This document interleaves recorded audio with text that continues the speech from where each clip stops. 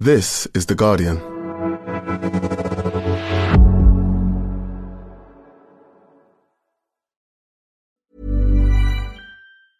Hast du genug von Werbung, die deine Comedy-Podcast-Party zum Absturz bringt?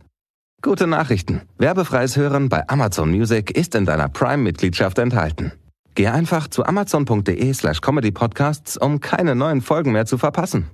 Genieße als Prime-Mitglied tausende Acast-Podcasts ohne Werbung. Einige Podcasts enthalten möglicherweise Werbung.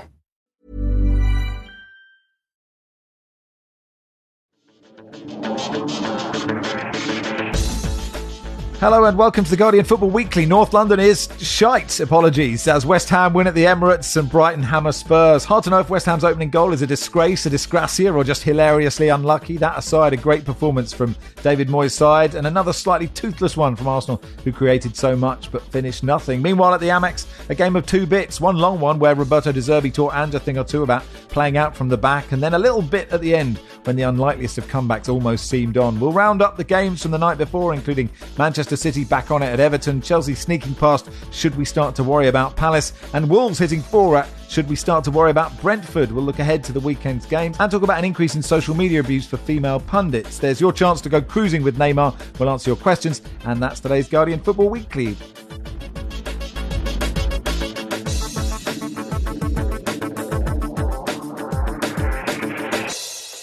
On the panel today, Barry Glendenning, welcome. Hello, Max. Just the prospect of cruising with Neymar has thrown me early doors. Oh, for a fee, you could be doing it. On a boat, just to be clear. Yes, right. to be clear, on a boat, yes. I don't know if he's... We'll get to it. Lucy Ward, welcome. Morning. Hi, Nicky Bandini. Morning. Let's start. That sounded like a sad morning from Nicky after an Arsenal home defeat to West Ham, and that's where we'll start. Ben says, West Ham getting beaten 5-0 twice in December, and yet I can't see how Moyes doesn't win Manager of the Month. Yes, credit to Esmail, who says, is it a disgracia or a disgrace now? We'll get to the opening goal in a second. But West Ham, Lucy, 4 wins in 5 in the league, up to 6th place, 4 points off the top 4, still in Europe, and another brilliant win for them. Yeah, the thing about David Moyes is just unfashionable for some reason. He is the master of getting the right game plan for his opponents. That's how he works. So he sees who he's playing and he makes sure he's set up. And this season, because of the signings that they've made in Paquetá and Kudus, who's probably, if Man United are looking at sort of Ajax signings or, and Alvarez as well, signings from there, that's the ones they probably should have got. But they're brilliant. Alvarez, Paquetá, Kudus, brilliant signings. They add a little bit of that little sparkle that he needs. And I know West Ham fans still moan a little bit, but I just think they set up, when they set up to defend, it's so difficult to score against them, as we saw last night. It's just, he just makes sure that they're good in both boxes so that when they get up there and they counter, they score. And when they're defending, it is really difficult to score against them.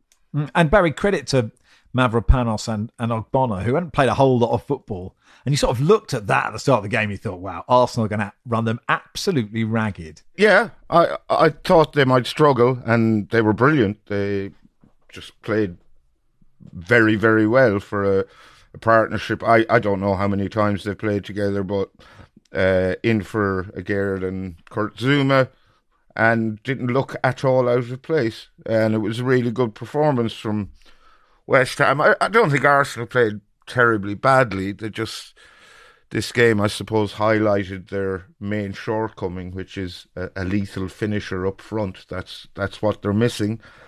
And when Reece Nelson and Eddie Nketiah are the sort of cavalry to come off the bench, they don't particularly inspire confidence, even though they do chip in occasionally with an odd goal here or there. But it was an excellent performance by West Ham, and as Lucy said, David Moyes is pretty unfashionable.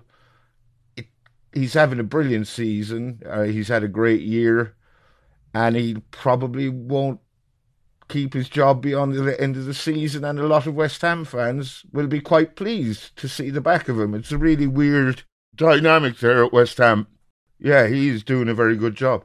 I think it's 4 years to the day that he got the job. I think I was on air when he got the job and he did a press conference saying, I win, that's what I do. And I think I basically laughed at him. And since then, he's done incredibly well, won West Ham a trophy. I should probably write him. To be fair, I think it was a reasonable thing to do at the time. He announced, I'm a winner, it's what I do. And then you look at his win percentage at the time, and, you know, it wasn't very good. He certainly wasn't a winner at Sunderland, to put it that way. That's true. Nicky, Barry touched on that, you know, the lack of a lethal striker for Arsenal. And it's interesting, isn't it? Because that front three are excellent. And there's something I love about Jesus is that he is unselfish and he does bring other people into play. But I don't know if you watch a game like that and think, God, just somebody to just hammer in a load of goals for us would be useful. I just before I get to us, I do sort of want to bring up this stat, which I have to admit I was selling off Twitter. So if it's wrong, sorry, but I know it's going to be something close to this.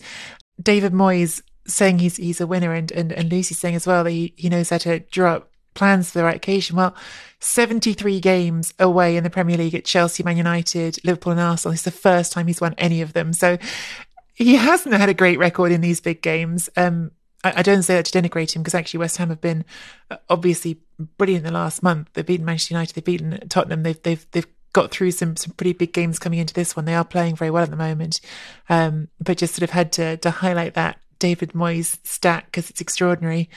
I think there's going to be inevitably after this game this conversation again about whether or not Arsenal need to have the classic goal-scoring centre forward.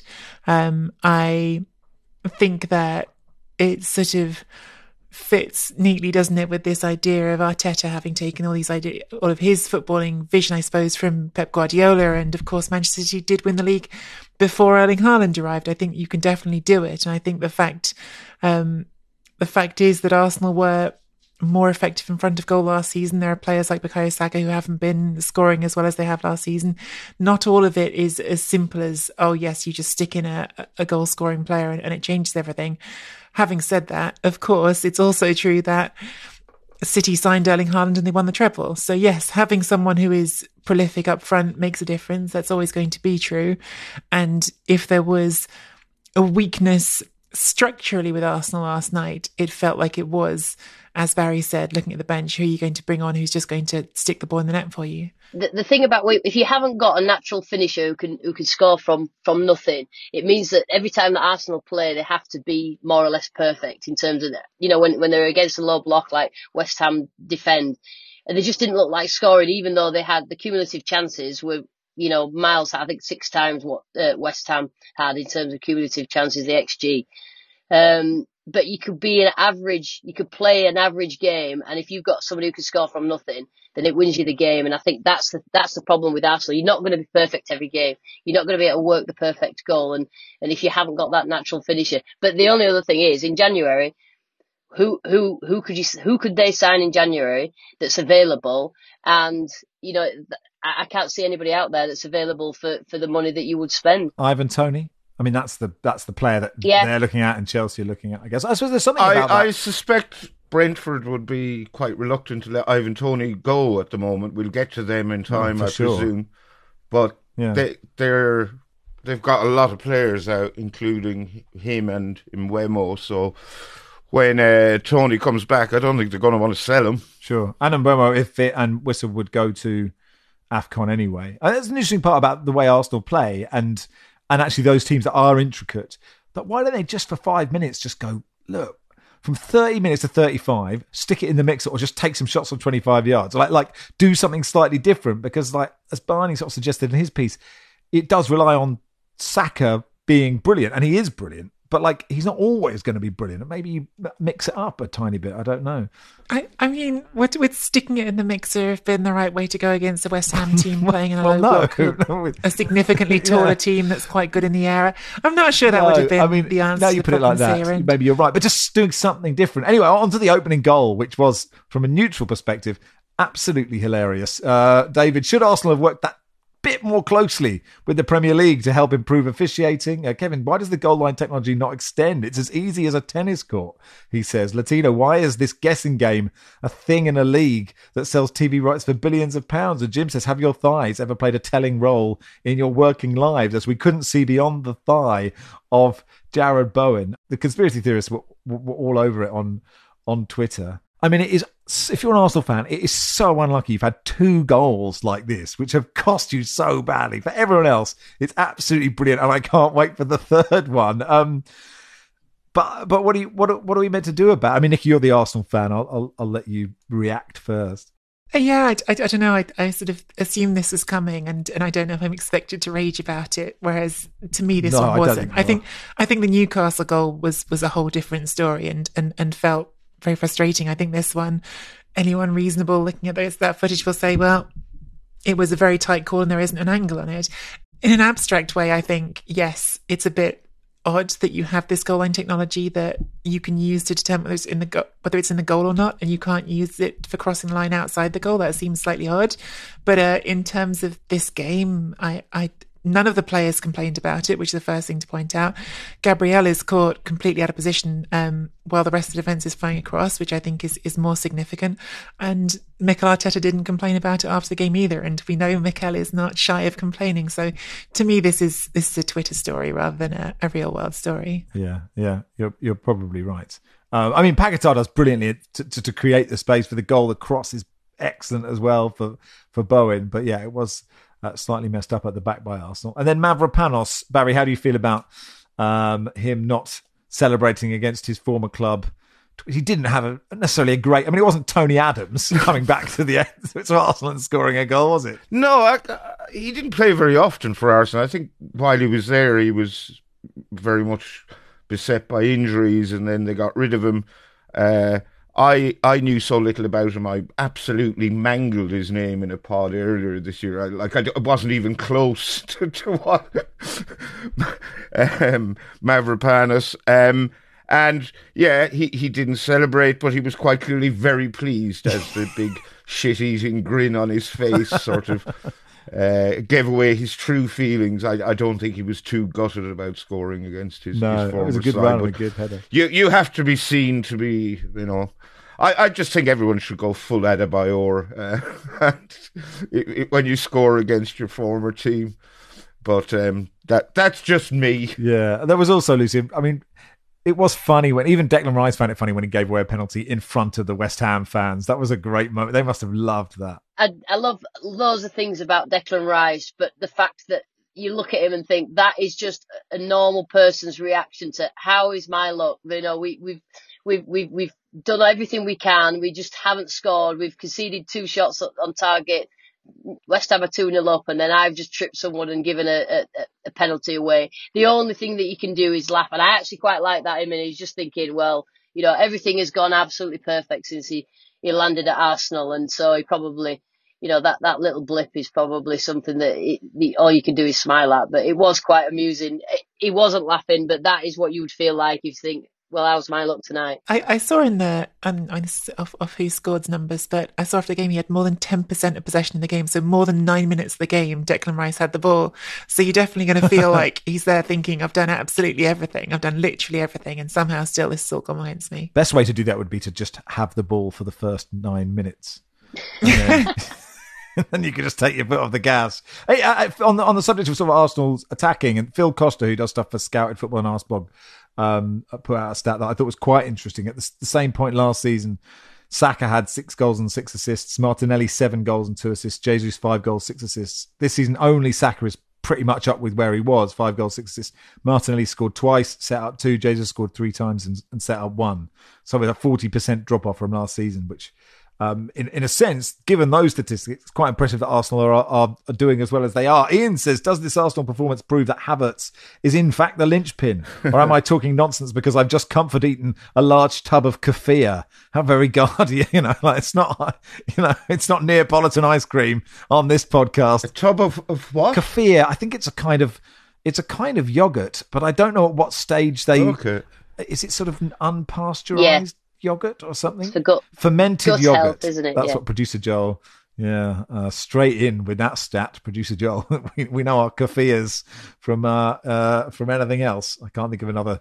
I don't have an other fermented yogurt. I didn't even know that's how you pronounce it. I just know how you spell it. Well, I'm guessing to an extent, but Mrs. Rushden is very much in the she's in that envelope of ancient grains and kombucha and your kefirs. before we, leave this game completely, since we're on yogurt and Barry hasn't made a hat out of it, Nicky, let's do a bit more on West Ham. Ward-Prowse was excellent. I mean, another assist. We know his set pieces are good, but he's also an excellent midfielder, right? I really enjoyed him after the game in his post-match interview on Amazon Prime, talking about growing up and wanting to be the next David Beckham and doing all this extra practice on free kick. And just the way he describes it, it's quite tedious actually going through all those free kick practices over and over again, but clearly paying off here. I mean, I think just across the board, because obviously whenever Arsenal lose, whenever any team in the title race loses, it's a story about that team. But I think beyond just David Moyes, there were some excellent performances in this West Ham team. Kudus and Ward-Prowse being sort of chief among them in terms of looking after the football when they had those opportunities to look after the football. But Souček as well with the goal. I thought there were a lot of individual performances that were really strong. And certainly with my Italian hat on, Angelo Ogbonna, who knows a thing or two about being that guy who waits on the bench, because of course he was at Juventus behind Bonucci and Chiellini for a time. And I think it sort of speaks to how well thought of he was there, that Antonio Conte, who had him in that chapter, brought him into the Italy team, even sort of knowing, well, you haven't started as much as club level as you could, but I know what a defender you are. To the Amex then, Derek says, De Zerbi ball is good, isn't it, Max? Thank you, Derek. Brighton 4, Spurs 2. As I said in the intro, Barry, there were 2 matches here. One that was 80 minutes long, where Brighton absolutely battered Tottenham. And then the last 10 plus 9 added on, where, with a bit more luck or a bit better finishing, Tottenham actually could have got a point out of this game, which is totally ridiculous. Yeah, they could have. And Brighton were almost punished for more or less downing tools once they went 4-0 up. I suppose Spurs deserve some credit for mounting some sort of a stirring comeback that, as you say, with a bit of luck and better finishing, they could have possibly rescued a point. It was kind of ironic, really, because they, put in that huge effort in the final 10 minutes, and then after the game, Ange said that, he put the result down to fatigue, and said that the way Spurs play, they expend a hell of a lot of effort and it's going to take its toll. And he said they looked a bit leggy last night, and it was understandable. And I guess that's fair enough. They were also missing 9 players for various reasons. Brighton were missing 8. So both these teams play a real high energy game, and it's obviously going to take its toll, and we've seen how it's taken its toll at Newcastle as well. But really good performance from Brighton for 80 minutes, and I suppose the Purvis Estepinian goal was the highlight of it. Absolute rocket. It was amazing finish, wasn't it? I mean, it is probably worth saying, with a bit more luck and better finishing, Brighton would have been 8-0 up in the 80th minute, Lucy. And I think what's quite interesting about this game was that these are 2 sides that play in a very similar way, actually, I think. They both entice the opposition onto them. They both play really risky football out from the back. And it just felt like one of them yesterday was just so much better at it than the other one. Yeah, and that's it. And the thing is, and probably the difference last night was that De Zerbi's had longer with that Brighton squad, so that it's what he wants is more instilled. The players that he doesn't want are not there anymore. The players that he wanted is brought in. Whereas, and then that means that when they do have injuries, that they can cope with them better. And I think, I just look at that Spurs team, and there's a number of players who Postecoglou obviously doesn't want to have at the club if he can help it. So one of them being Højbjerg, and you watch him play sometimes. And I think particularly now, I was flicking over between the 2 games, but I watched most of the first half, and where they want to get out from the back, they didn't really have him as an option. And he either doesn't sort of join in with what goes on, or he can't do it. I don't know what it is, but that sort of affected how Spurs play. So I think when he has them, as long as De Zerbi has had Brighton, I think that you'll see a real improvement in Spurs, to be honest. João Pedro scored 2 penalties effortlessly, actually, and it's a 100% record with his penalty. But I felt, Nicky, he was the standout attacking player on the pitch. Yes, obviously this game was happening at the same time as the Arsenal game, so couldn't give quite as much focus to all the individual performances. But I think it's sort of astonishing how actually well De Zerbi has managed to keep this team producing this offensive capability, having lost so many players, and I know Tottenham had all these injuries as well. I think both sides are going to say that.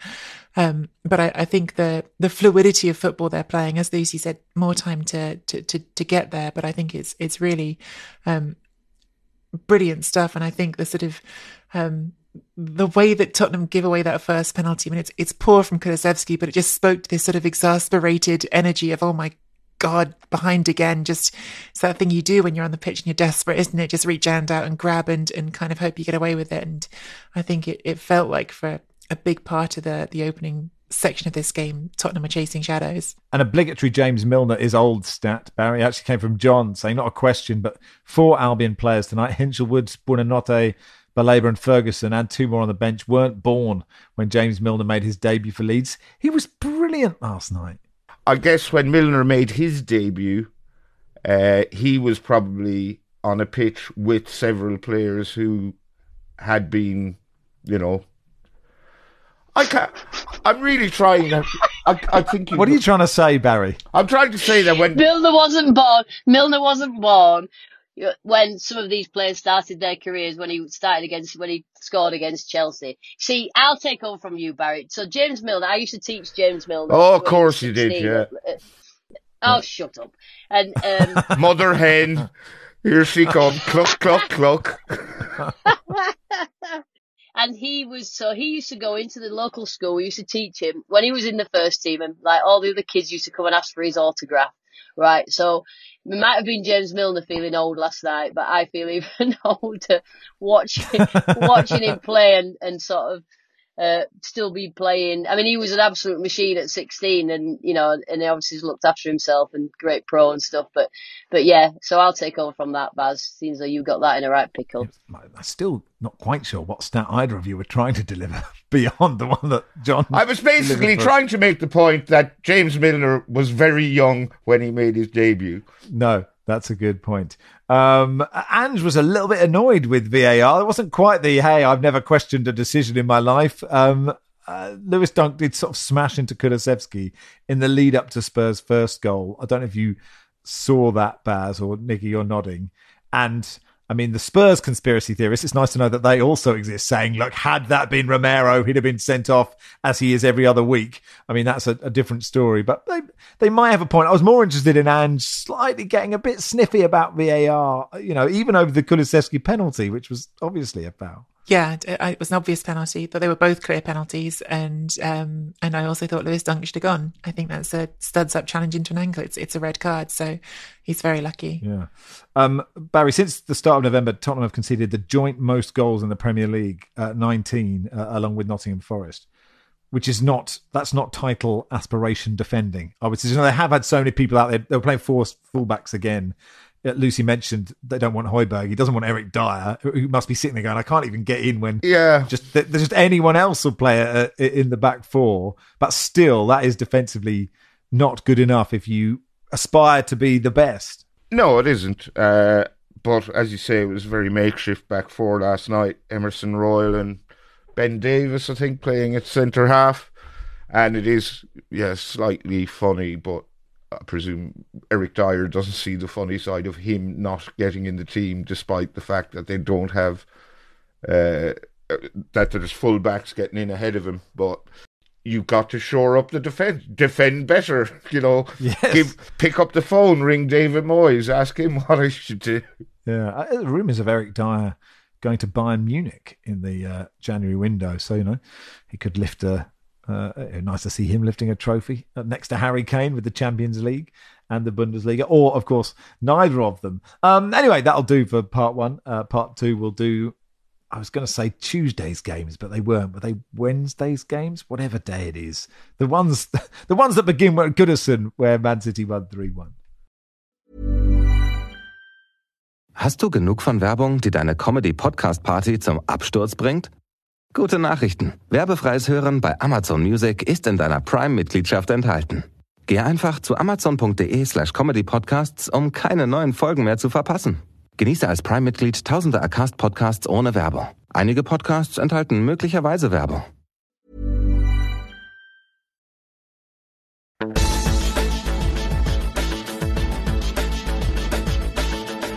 Welcome to part 2 of the Guardian Football Weekly. At Goodison then, Everton 1, Manchester City 3. Lucy, you were there. How was it? You know what? Everton diced Man City in the first half. They got diced. I think the way that Everton set up and their press is one of the best and most effective in the Premier League. I mean, mostly because needs must, and they're probably not the best team in the Premier League. But I just think he's got them going. They all believe in what he wants them to do. They all work really hard, and if anything, Everton looked a little bit leggy in the second half, which obviously gave Man City a little bit of a chance. I mean, Man City were, their usual selves, just trying to sort of get through a low block a little bit like Arsenal against West Ham, but Phil Foden played really well. I think as soon as you let him loose in central areas, he's probably the most technically gifted of all the players on that Manchester City team.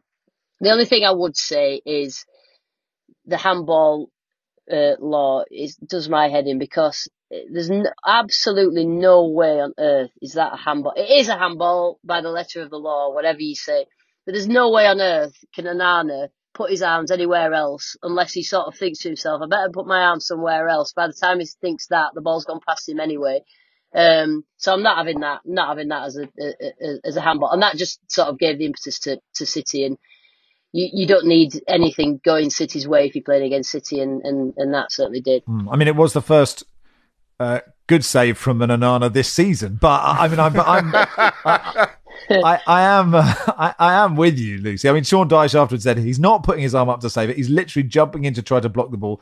How that has given us a penalty is bizarre in my world, but I must be from a different planet. I suppose if you were questioning which Premier League, if you were questioning which Premier League manager is from a different planet, I guess Sean Dyche should be quite high up there. I mean, maybe we don't need to have, maybe Lucy said it all for everyone. I don't know if anyone else. My only fear is that because there are so many of these penalties now, like fans are getting conditioned to wanting to believing they are. And like kids who are starting to watch football now are like, well, that is a penalty. And so like once, we've jumped the shark now, like there's nothing we can do. It's at the Pandora's box is open. We're screwed. Like it makes me so upset. And I don't really get upset about anything apart from sleep deprivation. And I would just change the law now to say, if we're not going to fix it, just say that's a free kick. Just give us a free kick, and then it's chaos in the box, 11 men on the line, etc. Fewer goals, more fun, but it drives me completely mad. Barry and Nicky, I don't know if you have anything to add to that. Or I have nothing to add, really. I think we've kind of discussed it to death. It's a handball by the letter of the law, and if that is the law, then the law is an ass. I just, as you were saying that, Max, and I'm sorry, because we're not the youngest panel probably Football Weekly's ever had. And I just had a picture of the Principal Skinner meme from The Simpsons with, am I out of touch? No, it's the kids who are wrong. As you were saying, that's what kids are going to come up thinking is a handball. Well, they are. They may be right on many things, but the kids are wrong. I agree with Principal Skinner. The one thing I have to put about this, and I know I'm a little bit biased, but Calvin Phillips, right? How on earth and why on earth did Guardiola buy Calvin Phillips? And I think it's evidence of how good Bielsa is, of how much he got out of Calvin, that Guardiola couldn't get that level of performance from him. And I'm not sure. I even look at it and think, why did he buy him in the first place? Did he buy him so that others couldn't have him? Because, they knew how he played. Surely they did the due diligence on him. They knew what type of player he was. They saw the level of performance. We all saw the level of performance that he did for Leeds. Now, surely he didn't buy him just so that he had some homegrown talent on the bench and the others around him couldn't have him. I just can't work out why you buy someone that you know exactly all about and that someone else has got a lot more out of him, and then you don't play him. I just can't understand it. Lucy, can I ask, just you as a former player and as someone who knows Calvin well, do you think he would rather be, say, at Newcastle playing regularly, or a really, really, really peripheral figure at Man City, but with a treble to his name? Yeah, somewhere playing regularly. But I mean, I'm sure, he's had a lot of fun and it's been fantastic. But when you've not had anything to do with it, he probably looks back at his time in Leeds where they won won the championship, and I know he does with more fondness because he was a major part of it. And that's it. He knows his levels of performance, and so it's frustrating when you don't get to show that at a team like City. And really, at a team like City, you look a better player because of all the better players around you. So it's just frustrating. It's just frustrating for him.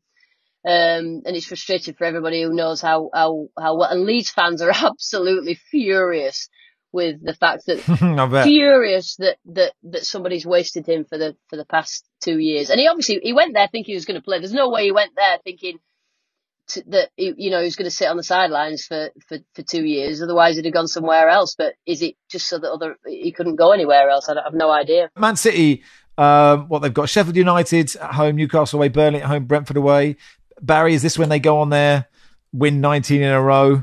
The Arsenal slipped up, Tottenham slipped up. It's starting to look like. Well, I can certainly see them winning 4 in a row. Whatever about 19. Who knows? They have shown signs of fallibility this season, but they have had a very good Christmas period, despite only playing once. Results elsewhere have gone their way. They got that win.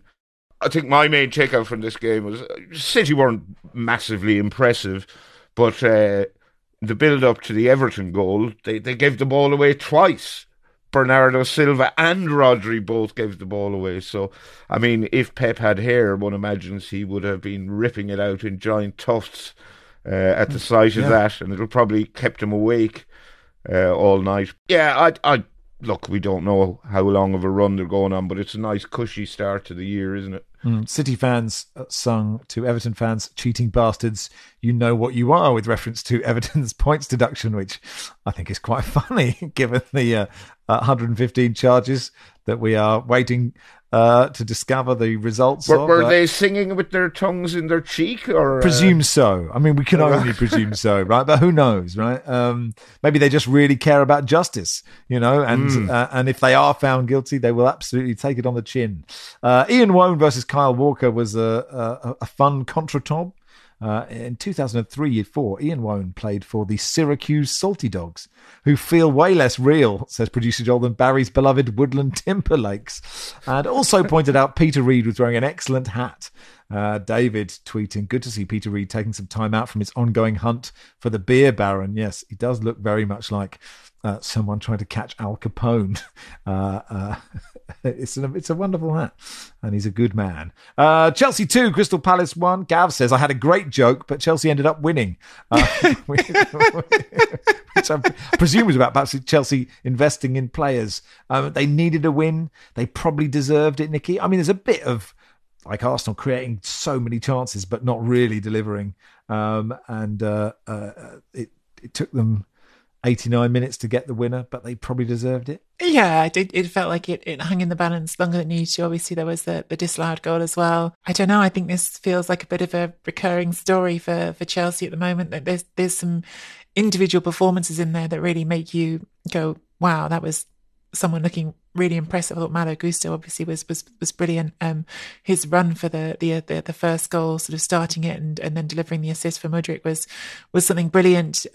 They look at times really, really scintillating going forward. And then, as you said, they nearly don't win the game. So continue to be an incomplete team. But I don't know. I think I feel like the trajectory is improving. Maybe not as fast as fans would like, but I think it's improving.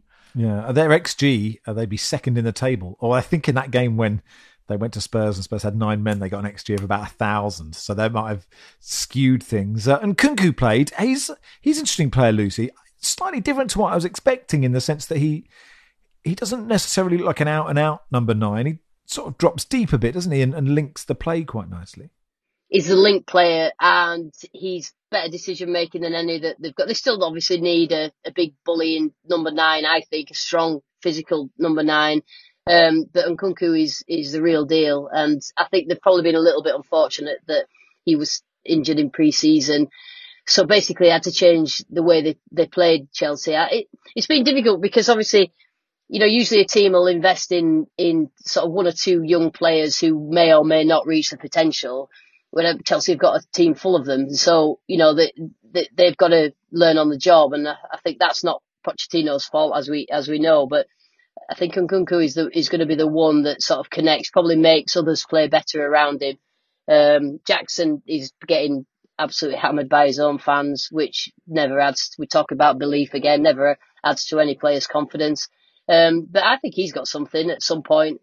I just think he's just not the starter at the moment, and I think he'd do better when he's got someone in front of him in the squad who will play, and then he sort of gets himself eased in. Liam says, as a Palace fan, I'm starting to get quite concerned. If we can't get a win away against this Chelsea, where are we going to get points from? No wins and 8 for Palace. Ed Aaron's reporting that Palace are very keen on Steve Cooper, who is obviously available after Forest got rid of him. Your thoughts on that, Baz? I wouldn't be at all surprised to get Steve Cooper in. I did notice, actually, Bruce Millington, former editor of the Racing Post and a big Palace fan, he sort of put a shout out on Twitter asking, is Steve Cooper actually, this brilliant manager all the Forest fans claim? And a Forest fan made quite a reasoned argument I wouldn't say it was a character assassination of Cooper, but he went, he's a decent manager, but, he's not as tactically diverse as he could be. He's a habit of freezing players out and I think we saw, who was it he banished from the squad recently, the club? Joe Worrell, that's what I said on the last pod. He banished the club captain and so things were only ever going to go one way after getting rid of the club captain, because the rest of the players are like, hang on a minute, he's our captain. So yeah, there's obviously something about his makeup. And never banished Joe Worrell, because during COVID, when obviously players couldn't say I'm busy, he came on TalkSport and read The Hungry Caterpillar for us. And he was actually very good at it. So I have nothing but respect for the man. Sorry, Barry, you were mid-point. I don't know if Cooper is the messiah he's sometimes portrayed as. He's obviously a good manager. I'll be honest, I thought Palace were a bit unlucky in this game. I thought it could have gone either way, and it went Chelsea's way. And I think the main problem for Palace was Hodgson not making changes early enough. I think he only brought on 2 subs, one in the 79th minute and one in the 90th minute, when it was too late. And Pochettino made a raft, I think 3 subs on the hour mark, and Hodgson didn't react. So I think that is where the game got away from Palace. Hodgson not making the changes that could have altered the result. Trash Account says, from squaring up to players earlier in the season to becoming salty AF in interviews, is everyone enjoying Roy Hodgson as much as I am right now? Yeah, there's a great interview, of which I'll have some of the transcript. Sam Matterface asked Roy after the game. He said, Roy, you looked a little bit animated at the end. What was irking you? Seems a totally fair question from Sam. And Roy said, telling me how I look and how I feel, and then suggesting that I should have a reason for how I feel. That's not what I came on the radio to discuss. Ask me some questions about the game and I'll answer them. He can be a bit chippy at times, Roy. I like Feisty Roy, though. Feisty Roy is cool. I like him. He's got to that age where he's not taking any crap from anybody. So I like that. Do you know what? There's an interesting thing, isn't it? That people who interview managers after the game, they have to maintain a relationship with them. So, if he said that to me, every part of me would want to say, would be like, seem a bit irked still now, Roy. That's what you want to say. You all right now? What about now? What about now? And that's actually why most post-game interviews aren't exactly that interesting, because you can't, if a manager says something that's completely ridiculous, you can't go, come on, mate, that obviously was a penalty, because they might say, I don't want to talk to you next week, etc., etc. But yeah, that was funny. Julian Lopetegui's also been spotted at Selhurst Park in recent weeks.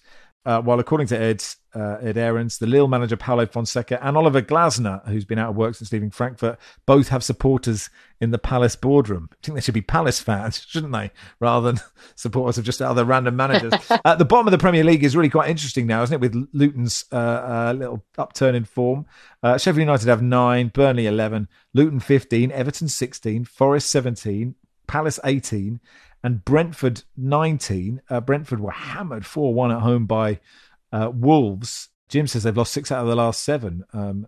Will the imminent return of Ivan Toney fix them, or do their problems go deeper than that? Brendan says, did Barry know Nathan Collins actually still plays for Wolves? I presume after watching this, you really do. Poor bloke had an absolute stinker, didn't he? Oh, what a shocker he had. I think more or less provided 3 assists for his former club. 2 shocking passes and a bad clearance led to 3 of the Wolves' goals.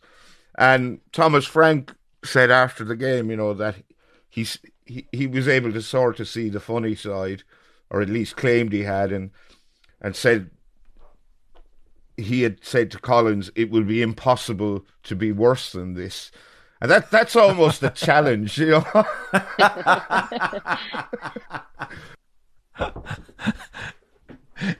It wasn't as bad as... it reminded me a bit of Wout Faes when he scored those 2 own goals at Anfield for Leicester. Because, when the second one went in, you were like, he can't have done that. He can't have done both of these. When you're just watching the fourth one, you're going, that can't be Nathan Collins doing that. Especially the second one was like, they literally just conceded a goal. It was like 14 seconds or something. It's worth mentioning Hwang Hee-chan, Nicky, who's finished for that, where he just dinked it over the defender and slotted it home, was so good. But he's an absolutely brilliant centre forward and is so vital to that team. Yeah, I was sort of perfect contrast, because it was Collins putting him in between what sort of felt like I felt like Nathan Collins felt like what you almost just feel like it was this very post-Christmas performance. It's just yes. very everyone's a little bit too relaxed. Whereas Swang was the opposite. He was really sharp all game, getting on top of people, punishing those sorts of mistakes. And I think he's a nice sort of case study in how patience and coaching can get you places with a player, because he didn't score that many goals the last 2 seasons. This season he's already hit double figures. We're not talking about someone at the beginning of their career, someone very much in the middle of their career. I think this, having had a conversation already about strikers with certain teams, is a sort of reminder that it's not just about snapping your fingers sometimes and having the money to go out and buy a centre forward. You can get more from what you have with the right opportunities. Do we worry for Brentford, Lucy? I worry because of the attack. I think Barry said it earlier about Ivan Toney. If he goes, that's a problem for Brentford. And they're in position now where, they're not getting. I think they'll be all right, Brentford, to be honest, just because of Thomas Frank and the way that he's got this team going. But you need to be scoring goals if you're staying up, and I think that's the most important bit: getting someone to score goals. So maybe, keeping hold of Toney is probably more crucial than ever at the moment. They are missing quite a few players as well. Last night, Mbeumo, Toney, Ben Mee, Christian Ayer, Rico Henry is a huge loss for them. Shandon Baptiste was out as well. I'm not sure. I don't know how many of them are long-term absentees. I know Rico Henry is. But yeah, that for a squad, their squad doesn't have that much depth. So to be missing all those players, it's going to take a toll. But 6 losses in 7 games is not good. Yeah, worth mentioning as well, Hwang, I guess, goes to the Asia Cup, right, as well as Son. So that will impact Wolves as well as impact Spurs. That happening at the same time as AFCON, there or thereabouts.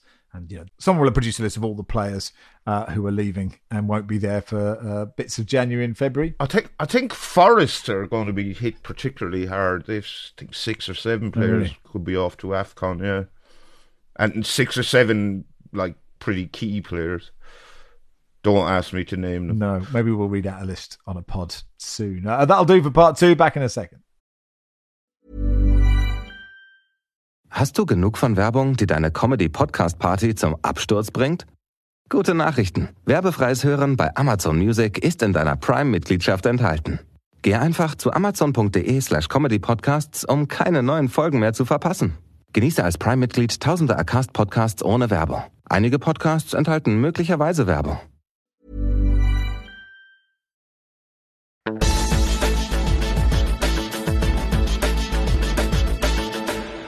Welcome to part 3 of the Guardian Football Weekly. Before we do a Premier League preview, Lucy, you tweeted recently on the 11th of December, the amount of hassle I've had on here on Twitter in the last few days has increased tenfold.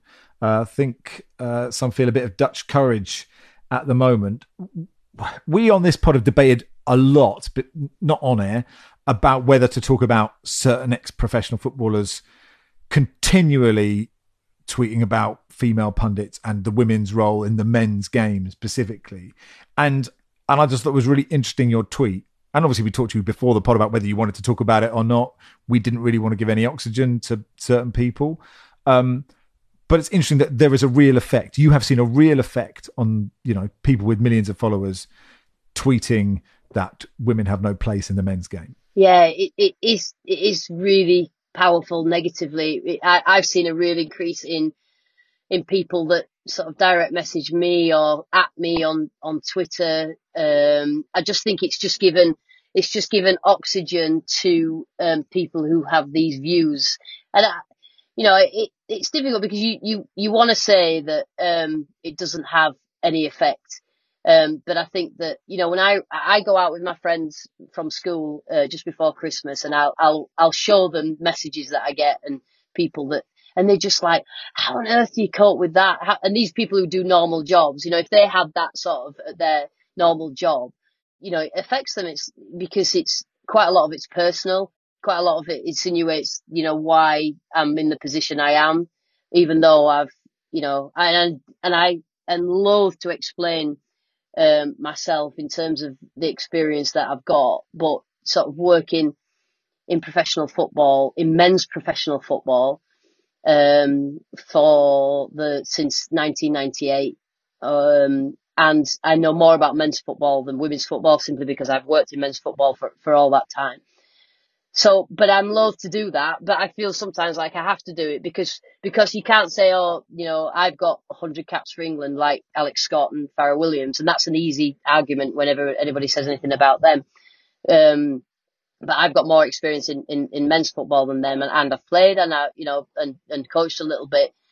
But why should I be sat here explaining? Because the most disappointing thing, or one of the disappointing things is, but I understand it, is that I've got the support of everybody I work with, men, because when I walked into the Winnebago when I was doing it, I was the first one. I think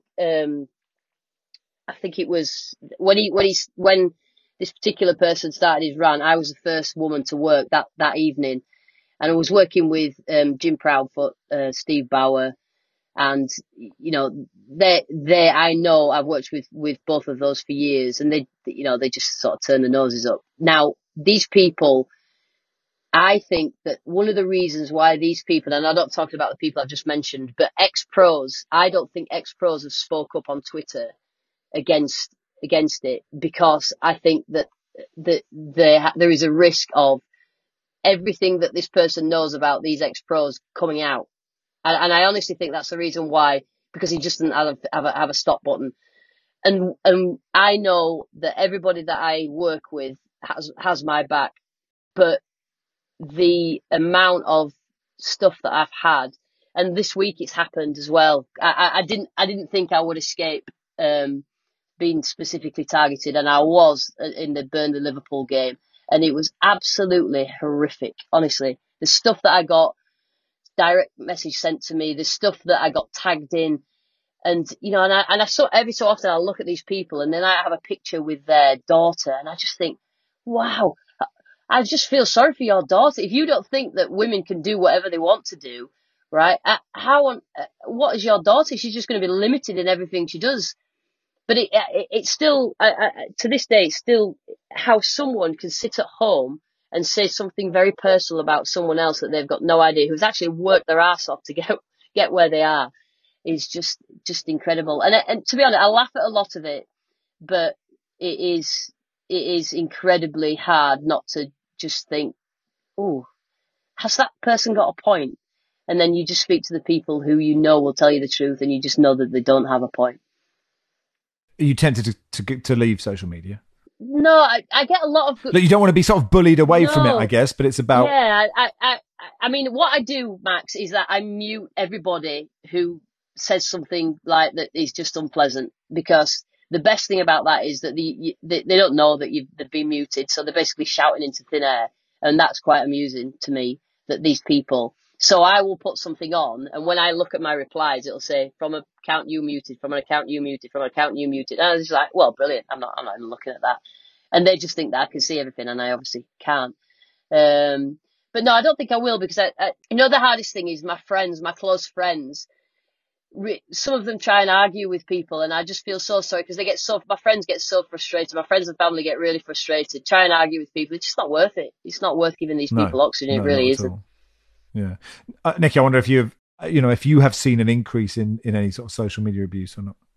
I think the truth is, you just touched on it. I've self-selected off Twitter to a large degree, because I sort of make choices about where I'm going to put my energy in life. And Twitter, I think this is bigger than just the comments in recent days. I think Twitter has been trending in an unpleasant direction. I think it was trending in an unpleasant direction even before ownership changes. So it's not even all about that. But I don't engage with that. And so this whole sort of story has probably touched me less than some other people. But at the same time, yeah, it's a picture of choosing to take yourself out of something because you don't want the hassle, and you make that choice, and it comes with costs, because if you're not on Twitter as much, you're not seen as much by the people who do want to see your work, and by people who might give you work as a freelancer because they're seeing you on there. So it's absolutely still damaging, even if you choose to select yourself out of it. And it's a really hard debate, Barry, about whether you give oxygen to arseholes. I mean, we talked about it in the WhatsApp group. I was quite keen on having this conversation even before hearing like a real life effect on somebody like it's had on Lucy. And you were less so, I think. I haven't been inclined to talk about it, but then I am interested to hear Nicky and Lucy's point of view. But, there are a couple of, high profile blokes who are ranting and raving about women being pundits and doing co-coms and shouldn't be allowed, and then when Mary Earps won BBC Sports Personality of the Year, a certain former tabloid editor turned TV host really, lost his mind over it. The stupid award that is of very little or no consequence, but they're just looking for publicity. That's what they're after, and I don't want to give it to them, but it is a conversation worth having, because I wouldn't have thought Lucy would be particularly bothered by that kind of stuff, so it's interesting to hear that she is. I mean, and also I think in my experience, Lucy, the real difference is loads of people tell me I'm shit on Twitter, right? And I tend to find it funny, and sometimes occasionally like it'll hit you at the wrong time, but they never say you're shit because you're a man. They just say you're shit. Right, and that's such a massive fucking difference. That's the thing that really is just so makes me so furious, and I saw that with even at Soccer AM with Helen. Right, people would say you're shit, and then people would say you're shit to Helen in such a misogynistic way, and it'd be like, well, and clearly she wasn't, and at the start of it I was, so like they had a point with me. I honestly think that people don't listen to what you're saying, and I just think it's just as soon as they hear the female voice, it's like, oh, how do you know? And I always laugh and joke, because there's a little clip of Jake Paul kicking a football, and I always reply to people, go, is this you kicking? And it's literally a bloke that cannot kick a football to save his life, and it's just like, and that's how I imagine these people who have a go at me about my knowledge of football cannot kick a ball straight to save their lives. And I honestly think that, and it's probably something in them that's they probably feel like they're lacking a little bit. I don't know what it is. I mean, of course, me and Barry have played at the highest level, so like we wouldn't understand, but yes, Barry. I think it's worth pointing out that on this Zoom call, I can see an ironing board in the background of Lucy's shop. So that's Neil. That's not mine. It's Neil's. Once she's finished talking about men things she'll get back to her proper calling in life. Well, I mean, the side note that I picked up was that Lucy has a Winnebago, so someone's doing okay. Yeah. And yeah, anyway, that was a much more interesting conversation than a generic Premier League preview that we would have done instead. So look, we'll be back on Monday to cover those games. Michael says, on the subject of Chris Wood, we were quite patronising. Why the backhanded praise of Chris Wood's scoring prowess? He is equal in all-time Premier League goals with Beckham, Pires and Yaya Toure, 62. It's almost like you developed an anti-Kiwi bias since living in Australia. Yes, many apologies, Michael. Has Chris Wood scored 62 goals? Yeah, I know. Really? Wow. I'm surprised, I have to say that. Yeah. Neymar's cruise ship. The MSC cruise will be attended by Neymar and some of his family and friends. The journey will be marked by 3 parties. It goes from Rio to Santos and back, which are a white party, a costume party, and a tropical party, as well as a number of activities and concerts by several famous Brazilian artists. But if you pay enough, you can hang out with Neymar for 3 days. It says the cruise will last 3 days, will include casinos, bowling, a game room, a 4D cinema, a water park, a gym, spa, theatre shows, and gastronomic options from all over the world. The prices of the trip, which see passengers able to hang out with Neymar for 72 hours, range between 1,000 and 6,000 euros, according to Marca. A luxurious trip that has the great addition of having the Brazilian player at some of the parties and concerts that will be held during the journey. Barry, are you in? I can't think of anything I'd rather do less in terms of going on holiday. I always presumed, no one goes on a cruise till they're at least, 70, and then it might be fun. But like everything they've bigged up there, apart from the presence of Neymar, is just a cruise. That's what you get on cruises. True. I don't know, will he be on the ship the whole time, or does he just get choppered in for an hour and then choppered off again? I don't It's a very good question. I mean, he likes to party, so you'd imagine he'll be there till, he'll be there for most of the costume party, we'd hope. I've heard of like these cruises happening with like bands before, right? So I had an ex who's really into the Bare Naked Ladies. I know they did cruises sometimes where they do, but it sort of makes more sense because you'd go and you'd watch them do a concert, wouldn't you? I mean, you'd assume they're going to do a concert on the boat. Maybe they do some informal stuff. Is Neymar going to do a performance? Is he going to, or is he just going to be sort of behind a VIP rope at the parties so you can sort of see him from a distance? I hope he does cabaret. I hope he says, and now I'll do The Way It Is by Bruce Hornsby in the Range, and there's Neymar there just at a Casio keyboard. Then suddenly I'm kind of in. Anyway, Football Weekly cruise instead of the tour next year. We could do that. I mean, if my memories of the closest we've been is, of course, the ferry from Dublin to Holyhead. That didn't feel like a cruise, did it? That felt like... No, that's an experience I'd rather not repeat. That ended up being avoiding an incredibly drunk Nottingham Forest fan. You couldn't get away because you were on a boat, hiding in the toilet, ferrying him towards Jonathan Wilson. But thank you if you're still listening. We had a lovely time. Anyway, that'll do for today's pod. Thanks, Lucy. Thank you. Thanks, Baz. Thanks. Thank you, Nikki. Thanks, Max. Football Weekly is produced by Joel Grove. Our executive producer is Daniel Stevens. We'll be back on Monday.